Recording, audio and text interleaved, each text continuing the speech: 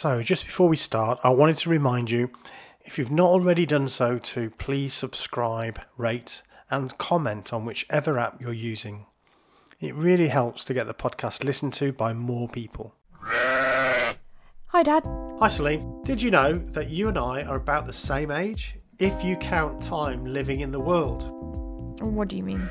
Well, as you know, I left a high-control religious group around the time you were born. So you're in your 20s then? Well, maybe in my head. The thing is, though, because I had all of my beliefs about morals, science, politics, religion, philosophy provided for me, I spent the last 25 years trying to work out what I should think about a whole bunch of stuff and work out what's going on. No one knows what's going on, Dad. Well, I think it's about time we did.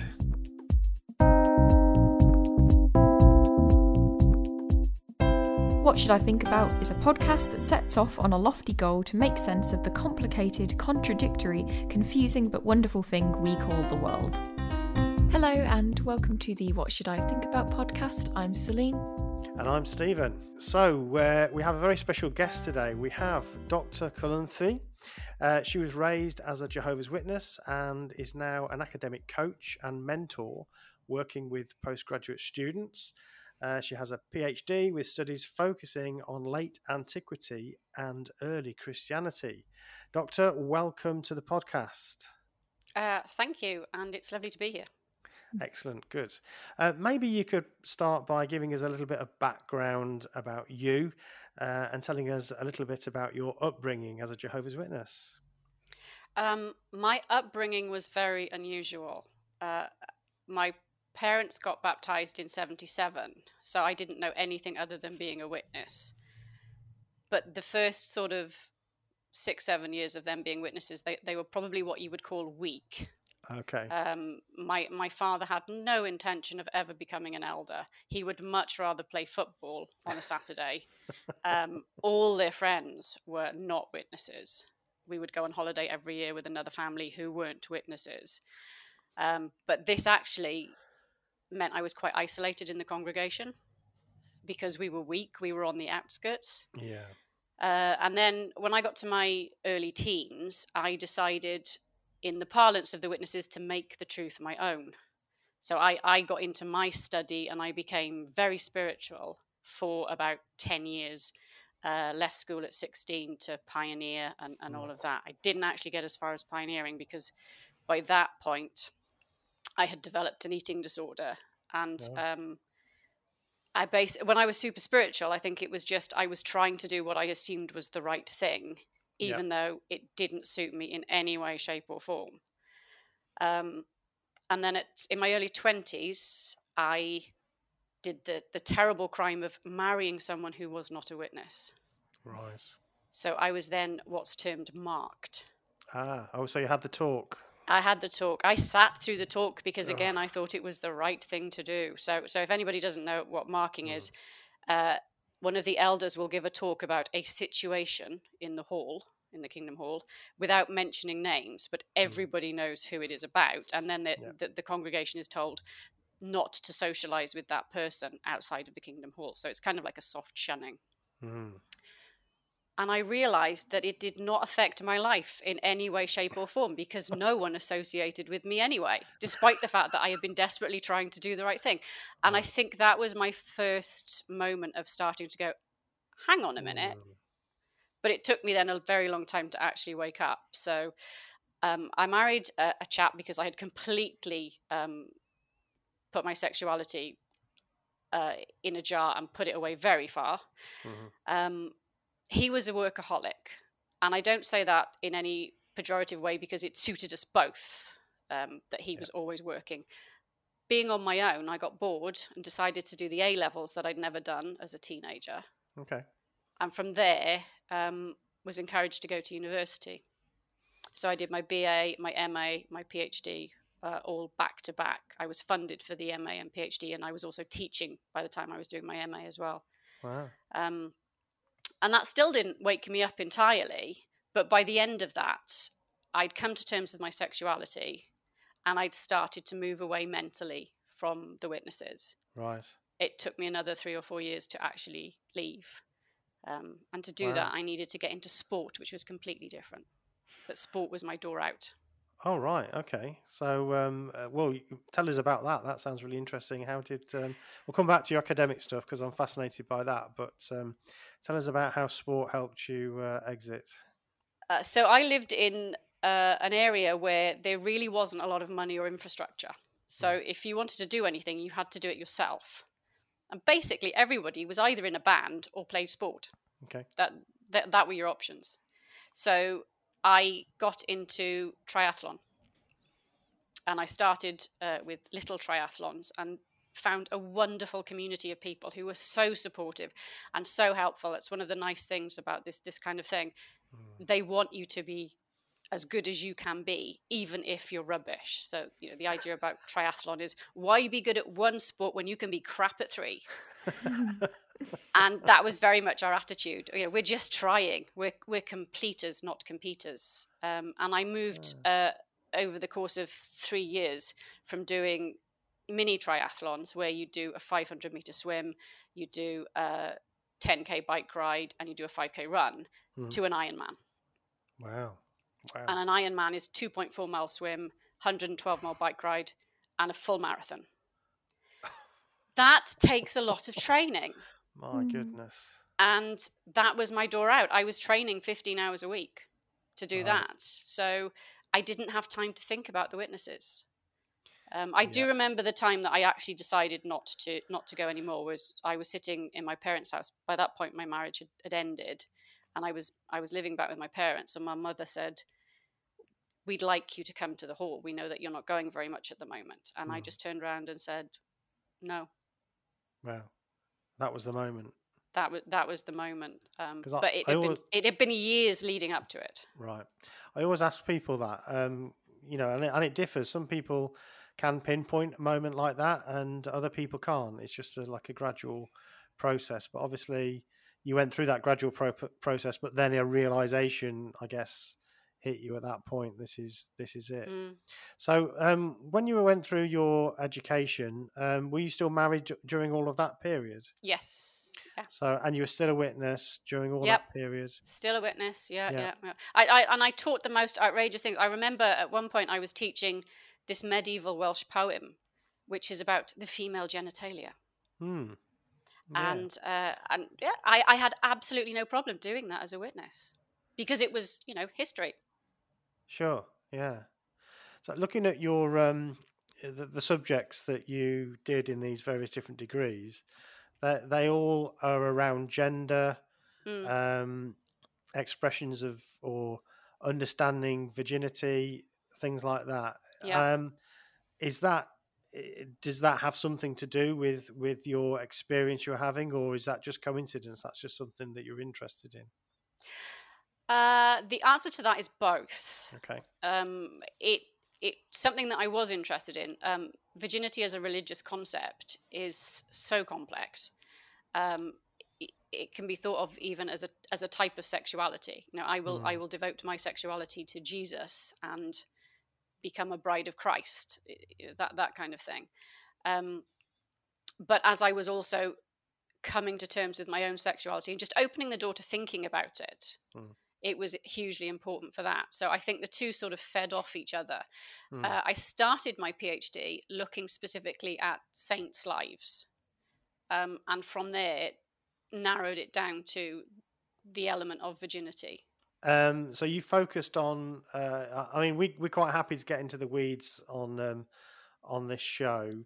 So I'm fascinated by the study that you're doing. Aldame's de Virginitate, is that right? Aldame's de Virginitate. Thank you. So, which means on virginity. Okay, so that seems really interesting. So this is a man, a monk, was it? No, he was a bishop. So bishop. The general idea is when the Anglo-Saxons settled in England, they were pagan, and then over several generations they became Christian. And then there's often the idea that at the start of that period, women had a lot more freedom and power. Okay. And then by the time the Normans come, women are far more restricted. And he wrote that in 607, so it's very early in this period, and already he was trying to control women, because the essential message of that, using the early Christian fathers like Jerome and Augustine and Ambrose, is to say, your virginity belongs to me because I am the representative of God, and therefore I can tell you what to do. Right. Which ignores the fact that most of the women that he was writing to were not virgins. They were actually mothers who had who were either widows or had left their husbands in order to go into the church, Right. and were very powerful abbesses running lands, running businesses. Every single monastery that we know about in the Anglo-Saxon period is what's termed a double monastery, which means it is nuns and monks together. So the abbess would actually be over the monks as well. Oh, wow. And he was trying to control that and sort of go, well, you know, as a man, obviously I'm the one that needs to tell you what to do. That's interesting. So are we saying then that this is a this is the beginning of a much more patriarchal kind of church from which we have the values and ideas that we sort of experience today? Or it was always patriarchal. Okay. I mean, he's using exactly the same arguments that were being used 300 years earlier by Jerome, which is, you know, women just can't be trusted. Yeah. They'll tempt you as soon as they look at you, and therefore we need to control them, because if we give them any freedom, society will collapse. And how did they justify that stance? Was that obviously Jehovah's Witnesses base their patriarchal doctrines on certain scriptures that they pick out of the Bible? How did these people justify that? The same sort of way. I mean, yeah. Eve is obviously a wonderful example that you can just throw in, and then you have Mary as the exemplar of the perfect woman who is both virgin and mother and silent. You know, that's essentially what they want from women. But then you have that coming up against the women that they actually had to deal with, who were very different. Yeah, from a different tradition. Yeah. So, but the patriarch has always been there, I think, in Christianity. Interesting. When you were on your way to leaving, I know it's always a long. A lot of people have said it's always a long process. I don't think we spoke to anyone and they've said, "Oh, it just happened immediately." So I suppose, do you remember sort of what issues you were grappling with at the time as to what started making you drift from it? Exhaustion. It wasn't so much a doctrinal thing, because I looking back, I realised that a lot of the doctrine I had already unconsciously stopped believing, and I was just working on the assumption of, well, it has to be the best religion because I've been told it's the best religion, so even if they're wrong about this, that, or the other, it still has to be the right one. But the exhaustion of trying to do the right thing, always, when my heart wasn't in it and I didn't believe it, I think was the point that stopped me. In the end, I just couldn't go on anymore. Yeah, I think that is one thing that a lot of people have in common. It is tiring, and it takes up so much time. Your existence and your brain space. Yeah, back then it was, you know, the 3 meetings a week and all the studying. I know in my teens, when my family were doing more as witnesses, our Friday nights was the Watchtower and the Bible reading together. As a study with another family. I mean, that would be 2 or 3 hours. It was a slog. As well with leaving, was with your sexuality, was there a time, was that a big player in, as well as wanting to leave, and or was that just kind of just another thing on top of the exhaustion? That's a really interesting question, because I think what I had done was just repressed it so much that it was if you'd probably asked me what I was, I would have probably said asexual, because it was just like it had become a non-entity. And then as I'd sort of got to understand, oh, hang on a minute, that makes sense now. I was still determined to do the right thing. I was still married. I went to the elders and said, I think I'm gay. And the elders went, oh, okay. Would you like a shepherding call? And they genuinely gave me a lovely, encouraging shepherding call. I mean, it was just not what you expect. It, it just got to the point where I realized the exhaustion was too much. And it was only after I left, and I also left my husband at the same time, because I realized that was as much a factor in my exhaustion, trying to be this wife that I just wasn't. That I thought to myself, okay, well, maybe I should do gay as well as be gay. But I'd left by that point. Yeah, because I think, with the witnesses, it's kind of like there's a thing of, as long as you're not doing the thing, that's sort of not in the way that it's like, oh, that's okay, but like there's a strange relationship with the witnesses and that side of things, isn't there? Yeah, it's incredibly performative. It's all about what you do or don't do. Yeah, I think casting my mind back to my my youth and my adolescence, I think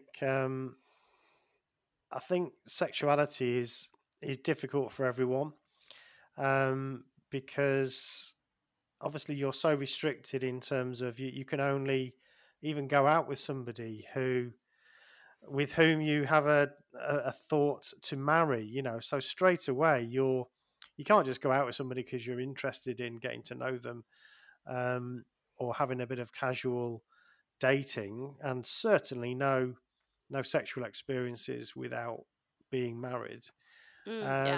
Everything is so high stakes, isn't it?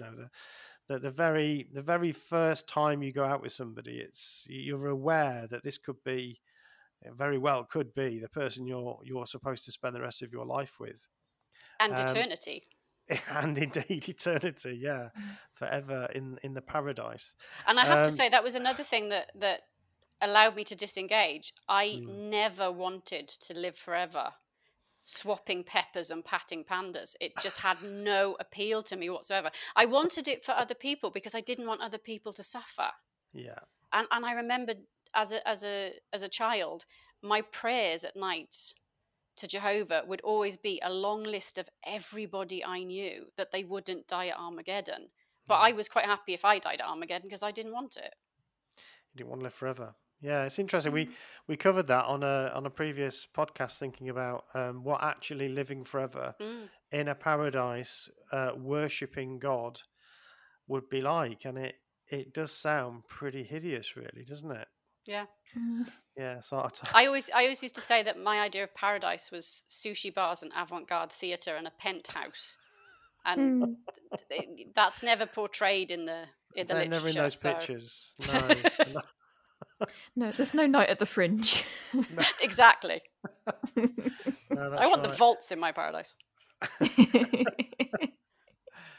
It's true. So, okay. So if we go back to this period where you're kind of moving away from the organisation, you've gradually dropped. So correct me if I'm wrong with this summary. You've gradually dropped any of these problematic doctrines and beliefs and so on. So I remember when I was losing my faith in the religion, I was conscious of the gradual erosion of my faith. I describe it like one of those bags that have got lots of holes in it. Eventually there's too many holes. You can't hold anything in it anymore. So I don't know whether that relates to your thinking, or whether you were able to just say, well, do you know what? I'll just leave that for the moment, and I'll leave that bit. I'm not worried about that bit. I'm not worried about this bit. At what point does it just become so holy in the true sense of the word, that you can't hold anything in it anymore? Does that make sense? Yeah, I like that analogy. Good illustration. Thank you. Yeah. I think with me, I was the queen of compartmentalization. So, like in my academic work, it was critical thinking. I was looking at these texts and all of that, and I never was able to turn that on the literature from the organization. because I think I'd had such a strong upbringing of they would never lie to you, so everything they tell you is true, so you never need to question it. So when that started to happen, and I was like, well, hang on a minute, a worldwide flood 4,500 years ago, it's not really any evidence for that. Yeah, I think those holes sort of came in, but the exhaustion was the thing that broke it. I would say that my bag just split from the exhaustion rather than the holes actually creating it. Because I did default to, okay, well, maybe they're wrong on the flood, but I don't want people to suffer, so the paradise must be true. Right. Okay. That's really interesting. How you can compartmentalize your thinking in such a way. That's absolutely fascinating. So maybe you can tell us a little bit about what it was like to leave and how that started to feel, because you're exhausted as a witness. You've got all these compartments that you're having to create in your thinking. You're really, really busy doing everything you think you need to do. And then through your sport and so on, you're able to leave. You're able to end your marriage. What's that like? What does that feel like at this point?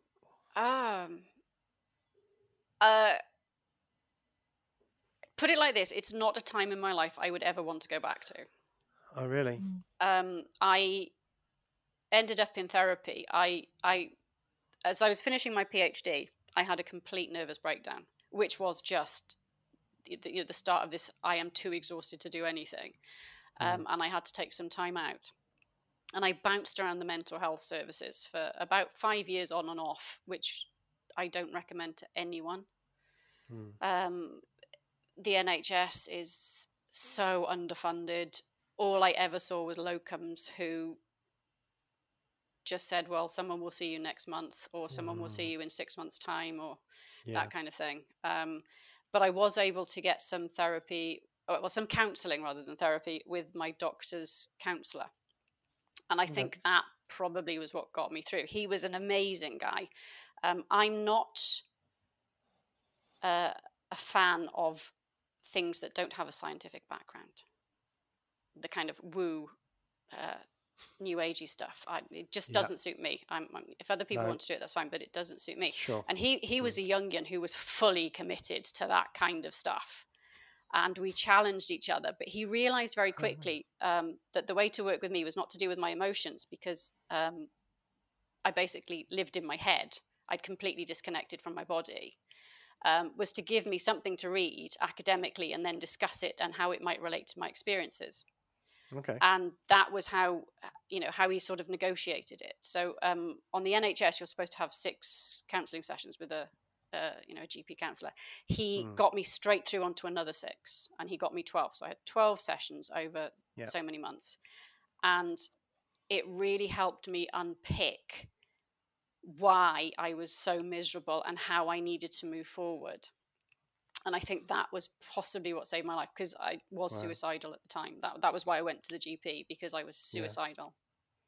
Wow. So you get through that part of the transition, can I call it? And you come to the other side of that. Are you able to tell us a little bit about how you start to build your life or rebuild your life?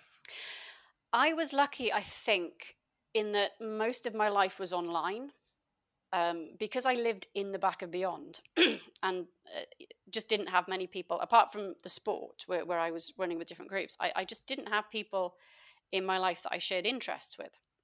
So I lived a lot of my life online, and I'd met some really fantastic people online. There used to be a BBC forum called Mustardland, which was for fans of the Archers.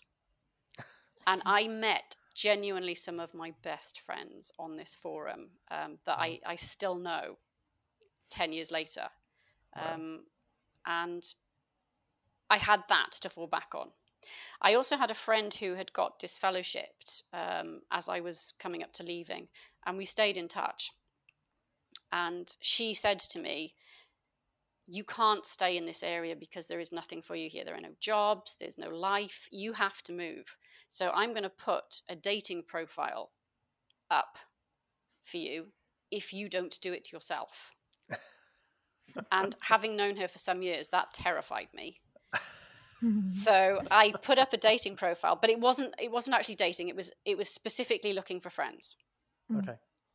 And in doing that, I met someone who, long story short, was able to say, well, I have a spare room here.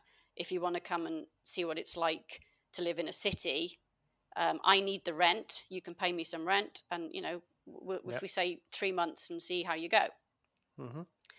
And when we actually, I mean, we became very good friends over the phone and online before I actually moved. But when I did move, it was an instant connection. So that allowed me to move forward. So that was actually a really, really easy step. I had my online community, which wasn't big, but it was very supportive because they'd known me for quite a while. And then I had this person who allowed me to just step away. Brilliant. What about your career, your secular career during this time? So we haven't really talked about that. So you obviously, I guess you needed to make a living. What did you do? My secular career was largely non-existent at the start of that, because I was still married when I finished my PhD, and my husband was, like I said, he was a workaholic, but he absolutely had no intention of ever moving, and he lived in the middle of nowhere. I couldn't continue with an academic career because I just couldn't live there and commute ridiculous places or whatever. So I stepped back from that, and I just did little jobs, and I did some freelancing and stuff like that to try and make a living. And then when I moved to Sheffield, I was able to do freelancing there, and that's where I started working with students. And it sort of developed from there. But it was a difficult couple of years financially. Yeah. Are you able to tell us a little bit about what you do now? Is that something you can? So I mainly work with postgraduate students who are second language English, and I help them with research skills, English, because you have to be at a certain level of English to be accepted onto a PhD program, but that doesn't necessarily mean you can understand the academic jargon of your field in English, you know, if you're doing it in another field. So that's sort of where I come in and sort of help them negotiate that. Also might help them deal with ethics and things like that, because, you know, as you know, if you're going to do research, you need to have your ethics sorted and stuff like that. So to ensure that they understand that, and I love it because I get to work on such a variety of projects. I've worked on robotics. I worked on maternity death rates in sub-Saharan Africa. I've worked on how medical teams communicate in the Middle East. You know, all of this kind of thing. So I've absolutely loved doing that. Fantastic. And nothing to do with my background academically. No. I've got a couple of questions for around that, but I just wanted to bring Celine in again. Is there anything, Celine, that you've been thinking as we've been talking that you wanted to ask? Or I think so obviously at this point, you know, you were once you'd left and you'd moved, and you've you know, pursuing more of your secular career and stuff. Was there did you have a sense of freedom to explore your sexuality as well, or were you nervous because obviously everything you've been told by witnesses? Was there, or I guess there was probably a lot of feelings. How was that experience, being like free to explore that? Did you feel free to explore, I guess?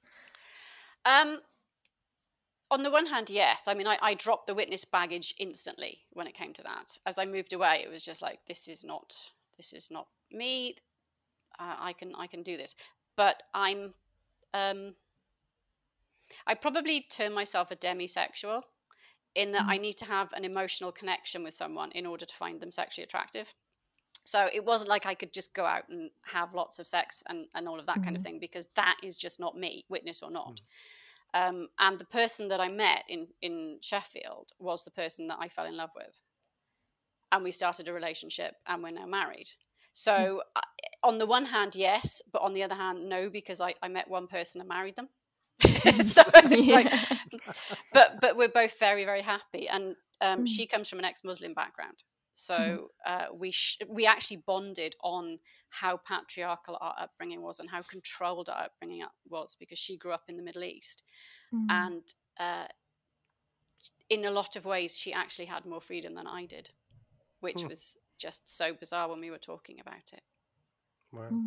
Yeah, but she was allowed to watch, R certificate films and stuff. I could only dream of an 18 certificate. I know. Yeah. Oh dear. So one of the questions I was wanting to ask you was you've got lots of insights into this area through your academic studies, through your personal life, and obviously through the similarities you're describing with your wife and her Muslim upbringing. Have you ever thought about doing any research in that particular area? It feels to me like that's such an interesting area. Have you ever thought about doing any work in that field? I would love to. I did actually start down that route when I was in Sheffield, but something happened. I can't remember what it was that happened, and I wasn't able to go through with going for funding. But funding would be the barrier to do it. I mean, I would be happy to do it as a volunteer, but then you've got issues around ethics if you don't have an institution behind you. It's just a bit more difficult. But it's certainly not. It's certainly something I am considering. There's lots of research being done. I mean, that's the nice thing at the moment. There's currently some work being done by the Family Trust organisation around coercion and high control groups. And then Faith to Faithless are also looking at how they can support apostates and people who've left high control groups. So there is research being done, and I would love to be part of it. Yeah. So what areas do you think need researching specifically? So again, get into the weeds, because we're really interested in this area. For me, looking at my experiences, it would be around gender and sexuality. Anecdotally, going by the groups that I'm in, the X groups that I'm in, there seems to be an awful lot of LGBT people, and I wonder if that is because of the cognitive dissonance that comes from having to, from being told that your sexuality is wrong, or if you're trans, that's just wrong. With your inner knowledge of what you are, your authentic self. That will wake more people up. But there's also, I think, a massive issue around the roles of men and women. So you get a lot of women in the witnesses who stay in the witnesses, and I think it's a much bigger problem than just gender. It's a whole social society thing. If your support group as a woman is this, I think it's a lot harder to walk away. And you're also, as a man, you have these opportunities as an elder, as a ministerial servant. You have more information that might help wake you up. So I think there's a lot to be done on why there's this gender divide on people who are in the organisation and people who leave the organisation. That would be an interesting one as well. Yeah, absolutely. I remember when I was growing up, there always did seem to be more women in the organisation than men, and there is that scripture about the women being a large army somewhere that is talked about. That's really interesting, and I've actually never asked myself why is that, if that is the case, why is that? Well, that's something as well that I've always, so Dad left when I was you started leaving around when I was born, because you didn't want to teach me something that you didn't believe.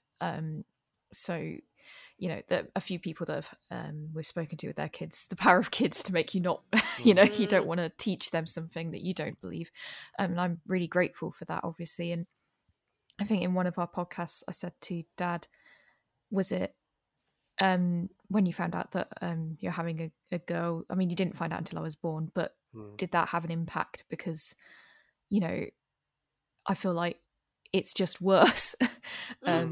It, you know, you just have less opportunity. You are told to be subservient and so on. And did that have an impact? And, you know, you said it's really hard to untangle everything that was going on in your brain at that point, regardless, think you were going to leave. But for me, yeah, that's one thing I'm really, really grateful for is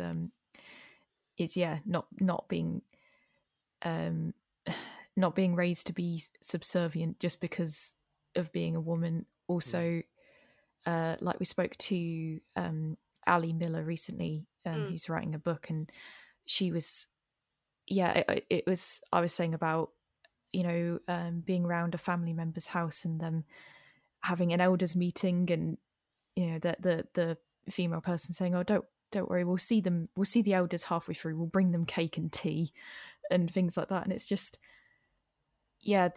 these things that are just so normalized. And when you do ask those questions, like, oh, what did you think at the time when you were in it? A lot of the time you don't even notice because it's so ingrained in how you've been raised. So yeah, raising awareness for that, asking questions, really important stuff. Yeah, and I think that is one reason why so many women stay in, because you know, that it's so taken for granted that that's your role. I have to admit, I kicked up a bit of a stink in my congregation about not being able to do anything. So our elders introduced a special thing that the sisters could do, which was basically sit at the back of the hall near the sound desk, and if anybody was upset or took a child out or anything like that, they could go and offer assistance. And I at the time I was incredibly proud of that, because it was just like, oh, look, sisters are doing something. Yeah. Oh, dear. Yeah. We had a little badge and everything. You did. Fantastic. But it's true, isn't it? I wonder, do you think when you leave an organisation like this, that is, I describe it as high control, I suppose, more than cult. I just think it's so much more descriptive, although I'm happy to call it a cult as well. But when you leave a high control group like that, what are the after effects of that? Did you ever find yourself kind of still in that way of thinking, or were you already kind of way past that by the time you've left? I was, for the subservience bit, I was never in that way of thinking. No, never. No. I mean, I used to say, you know, in the new system, when I'm an elder, things will change. Saying that, I know a lot of my thinking is still affected by the witnesses. Some of the things about high control groups, where they are totalitarian, where they deal in black and white thinking, where they catastrophize, where they generalize, and all of those kind of negative thinking patterns, I know I have them, and I will continually battle them for the rest of my life. But I don't know how much it is that they are innate to me, and being a Jehovah's Witness worsened it, or whether they were created by being a witness. I don't think that's a question I can answer or need to answer. No. I just need to know, okay, I have a tendency to do this, so I need to be aware of coping skills. Yeah, that's interesting. I think that's right.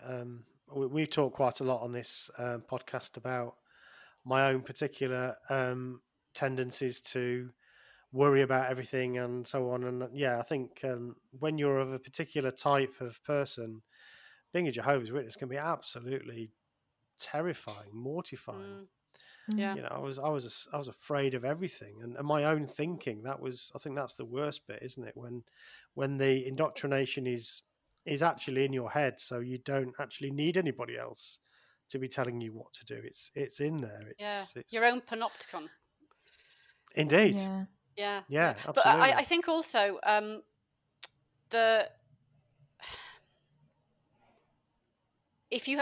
don't think any child should grow up expecting the world to end at any minute and everybody that they know to die. Like that, going into school and knowing that at any minute your friends could all die how can that give you healthy brain abilities? You know, it's like your thinking is going to be skewed. I think so, and that you have a personal responsibility as a child to save them I remember falling out with an elder about that because I'd called on a do not call, and they had been very annoyed at me, and I was mortified. And the elder had sort of brushed it off and gone, well, it's their fault, blah, blah, blah. And I said, no, you don't understand. If I'm blood guilty because I've upset them so much they never listen, that is on me. Yeah. And he just sort of flustered his way out of the conversation. But that was my attitude towards it. Yeah. Yeah, I think that's right. And if you're of a particular, individual differences and so on, if you're of a particular tendency, traits, then those messages you hear, don't you? You receive them. So you're, as a child, as a 5-year-old, you're sat in Kingdom Hall, and the brother is telling you that we're on a life-saving work. If you're able to put 2 and 2 together, that has a lot of consequences. That means you shouldn't really be playing. You should be studying so that you can bring people in. So I think it can be tremendously damaging to certain minds. I guess if you're of a mind that doesn't really think about that sort of stuff, then it's not going to harm you so much. So yeah, that's right. One of the other questions I wanted to ask, which I'm particularly interested in, as you know, is identity and how. So a lot of the books I read about cults seem to be written assuming that people are dragged into cults and they spend some years there, and then how do you get them out, and how do you help them reimpose their authentic self back onto their, or to overwrite this pseudo self that's kind of been put onto them. Obviously, I don't recognise that from a personal perspective. I've got some problems with it theoretically as well, in terms of psychological theory. But obviously, if you're brought up as a witness, then you don't. If you're taking that model, you don't really have an authentic self to go back to. What's your observations about that whole idea of identity, self, and how you build or rebuild an identity after you leave? Have you got any insights on that? Well, my view, and I appreciate other people will have different views, is that if you've grown up in this way, your identity is stunted. In that your development is stunted because you don't develop the sort of adult critical thinking skills that you need to negotiate the world. So I think it can have a profound effect on identity. And when you leave, it can be like it's all just rushing in. And you might end up... I remember one of the points about the therapy, something had happened and I was talking to the chap about it, and he pointed out to me that my internal reaction, which was basically a toddler stamping their foot and screaming, "It's not fair," was the reaction of me because I hadn't been allowed to grow up from being that toddler in those sorts of situations. So I think it can have a profound effect. My PhD and my academic work was around postmodernism. So I'm quite happy with the idea of not having a unitary self. Yes. That we all have such different aspects of us. That's why horoscopes work, because you can say, yes, I'm an introvert, but I can be the life and soul of the party, because we have these different elements. And I think when you're in a cult, if you're born in, it might be a different process, but essentially there are parts of you that will be pulled out more, for example, the negative thinking, and there are parts of you that will be suppressed, but they're still there. And it's how you access them then when you leave. I do like the idea of the shadow in Jung, that you've got this, these elements of you that you've put in a shadow, that they're behind you, they're dragging you down, but they're still there, and you have to engage with them. Theoretically, it might not stand up, but I think as an image, it works quite well in how you develop as you leave by reintegrating those parts of you. But I think it's different for everyone, because, the point we were just saying about how some people might be very, this is the right thing to do and I need to do it. And other people are like, oh, if I just go out on a Saturday and do an hour, I'm fine and I've ticked the box and Jehovah will be happy. you're going to have such a different experience leaving, because I think that the person who can do that is far more rounded and ready to deal with the world. The person who has had the experience of, oh my goodness, it needs to be done this way, or it's wrong and Jehovah's going to kill me, is going to have far more of a battle to kind of accept the parts of them that they've suppressed. Yeah, and I think there's a risk when you leave that you're then looking for something else to latch onto to give you that certainty about okay, well, what are the rules here then? Yes, because I knew the rules that's something before. I've struggled with. Okay, do you want to talk a bit about that? Well, again, I know that, again, as I can't say it was given to me by the witnesses or it's innate to me, but I don't like uncertainty. Yeah. It's not something I'm comfortable with. It's something I am becoming comfortable with, because you have to be. But I find it difficult, and I like straight lines, and I like black and white. And I know that one of the reasons I stayed a witness for as long as I did was because it meant I didn't have to worry about uncertainty. That was all taken care of. And so again, it's just learning coping strategies, I think. Yeah, that's right. I think that's absolutely it. And I think when I left, I mean, I often say that I went through like an adolescence at about 30. I became a stupid adolescent, and part of that was just going out to nightclubs and behaving like a teenager.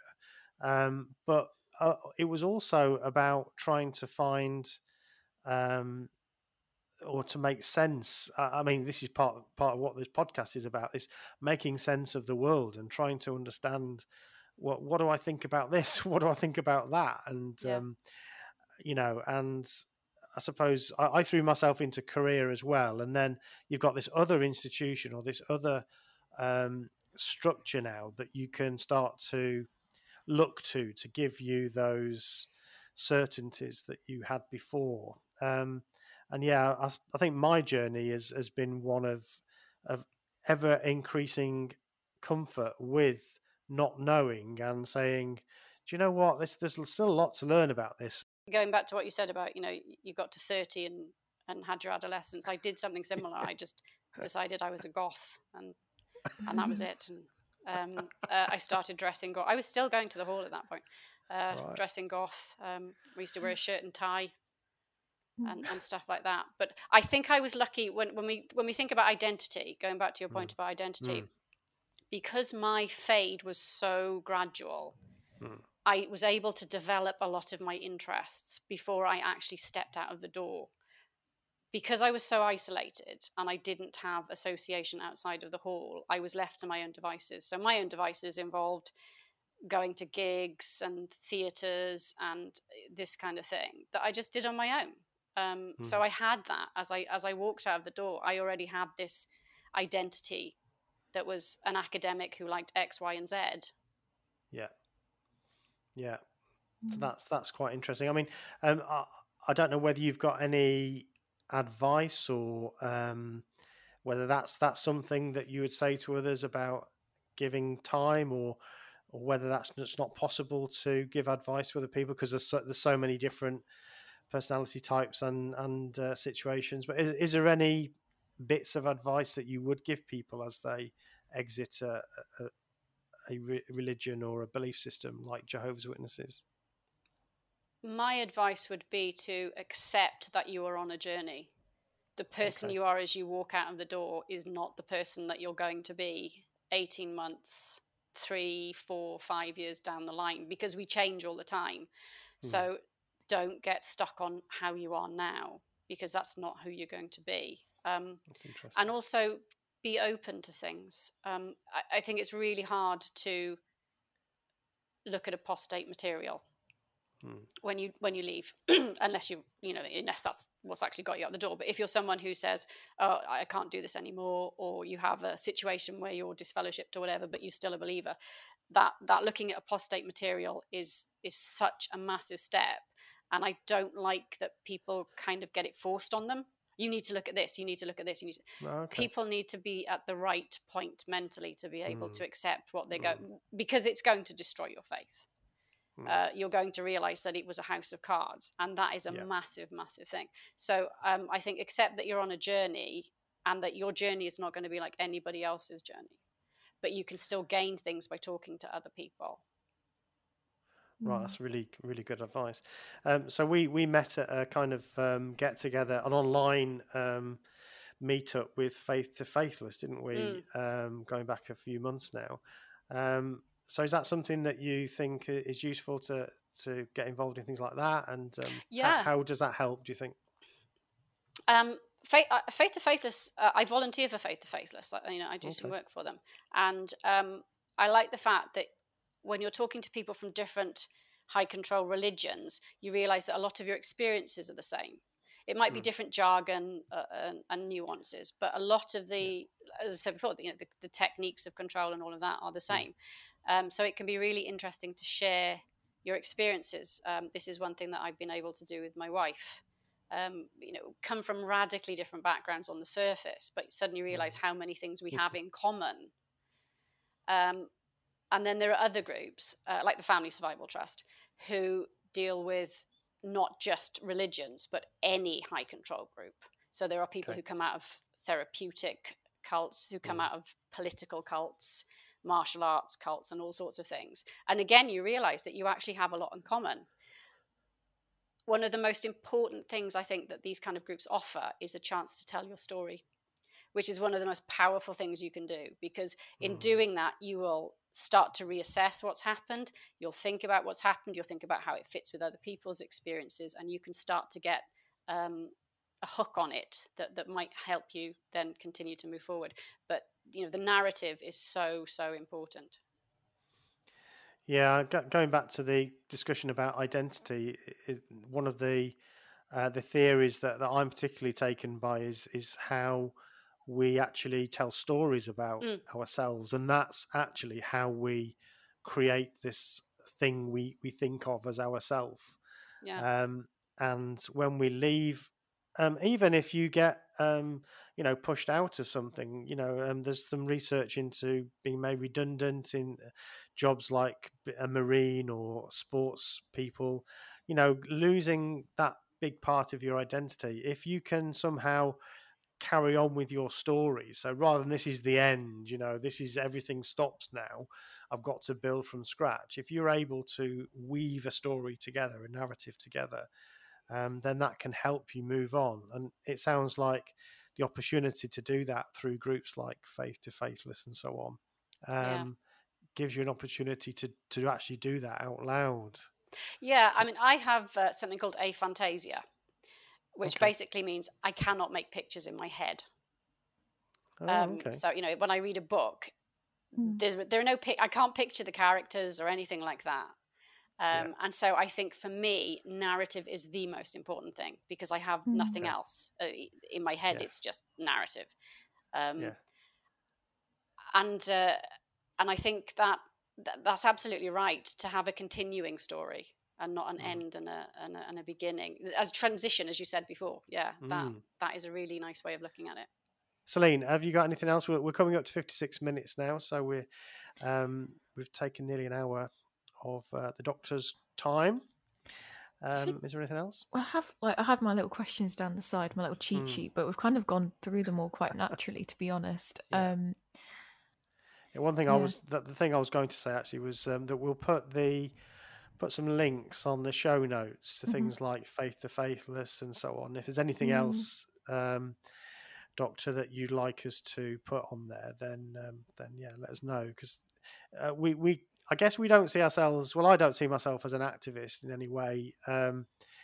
So directing people to people who can actually help is I think quite important.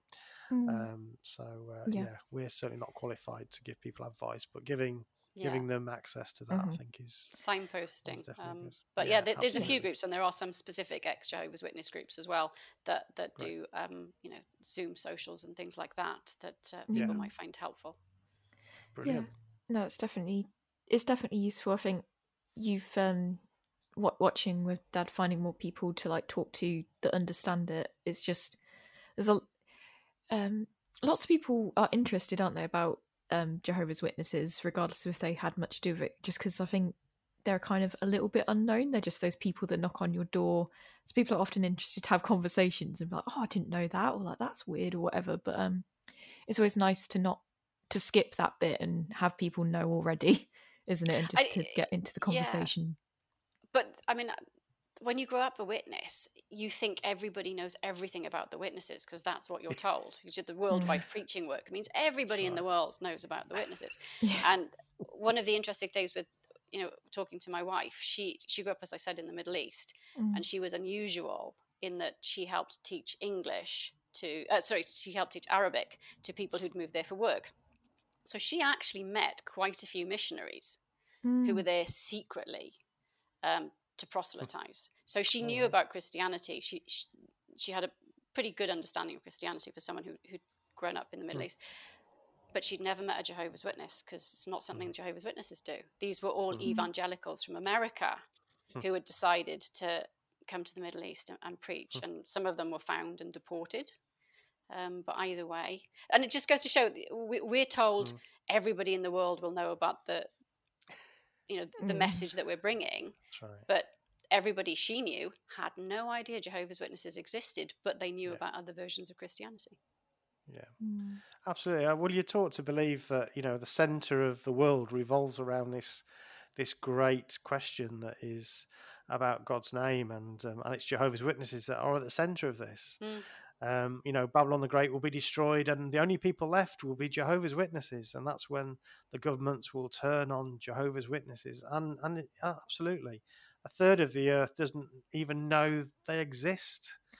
No, or like my friends all at school, they just thought, oh, it's just those people that wear that particular suit or dresses and come to your door when you're in your PJs on the weekend just having a lay and come get you out of bed. Outside the railway station now with with the cart. The carts. Yeah. Okay, right. Well, if you've got no more questions, Celine, I think I'll ask Dr. Columnthi. Sorry, I'm terrible at my Welsh. If you've got anything else that you wanted to say for our interview today, is there anything that we've missed that you think would be interesting? No, it's been a very interesting chat for the last hour. I've really enjoyed it, and thank you very much for having me on. Oh, well, thank you. We really appreciate you coming on the show. It's been absolutely fascinating. Thank you very much. What Should I Think About is an Evil Sheep production.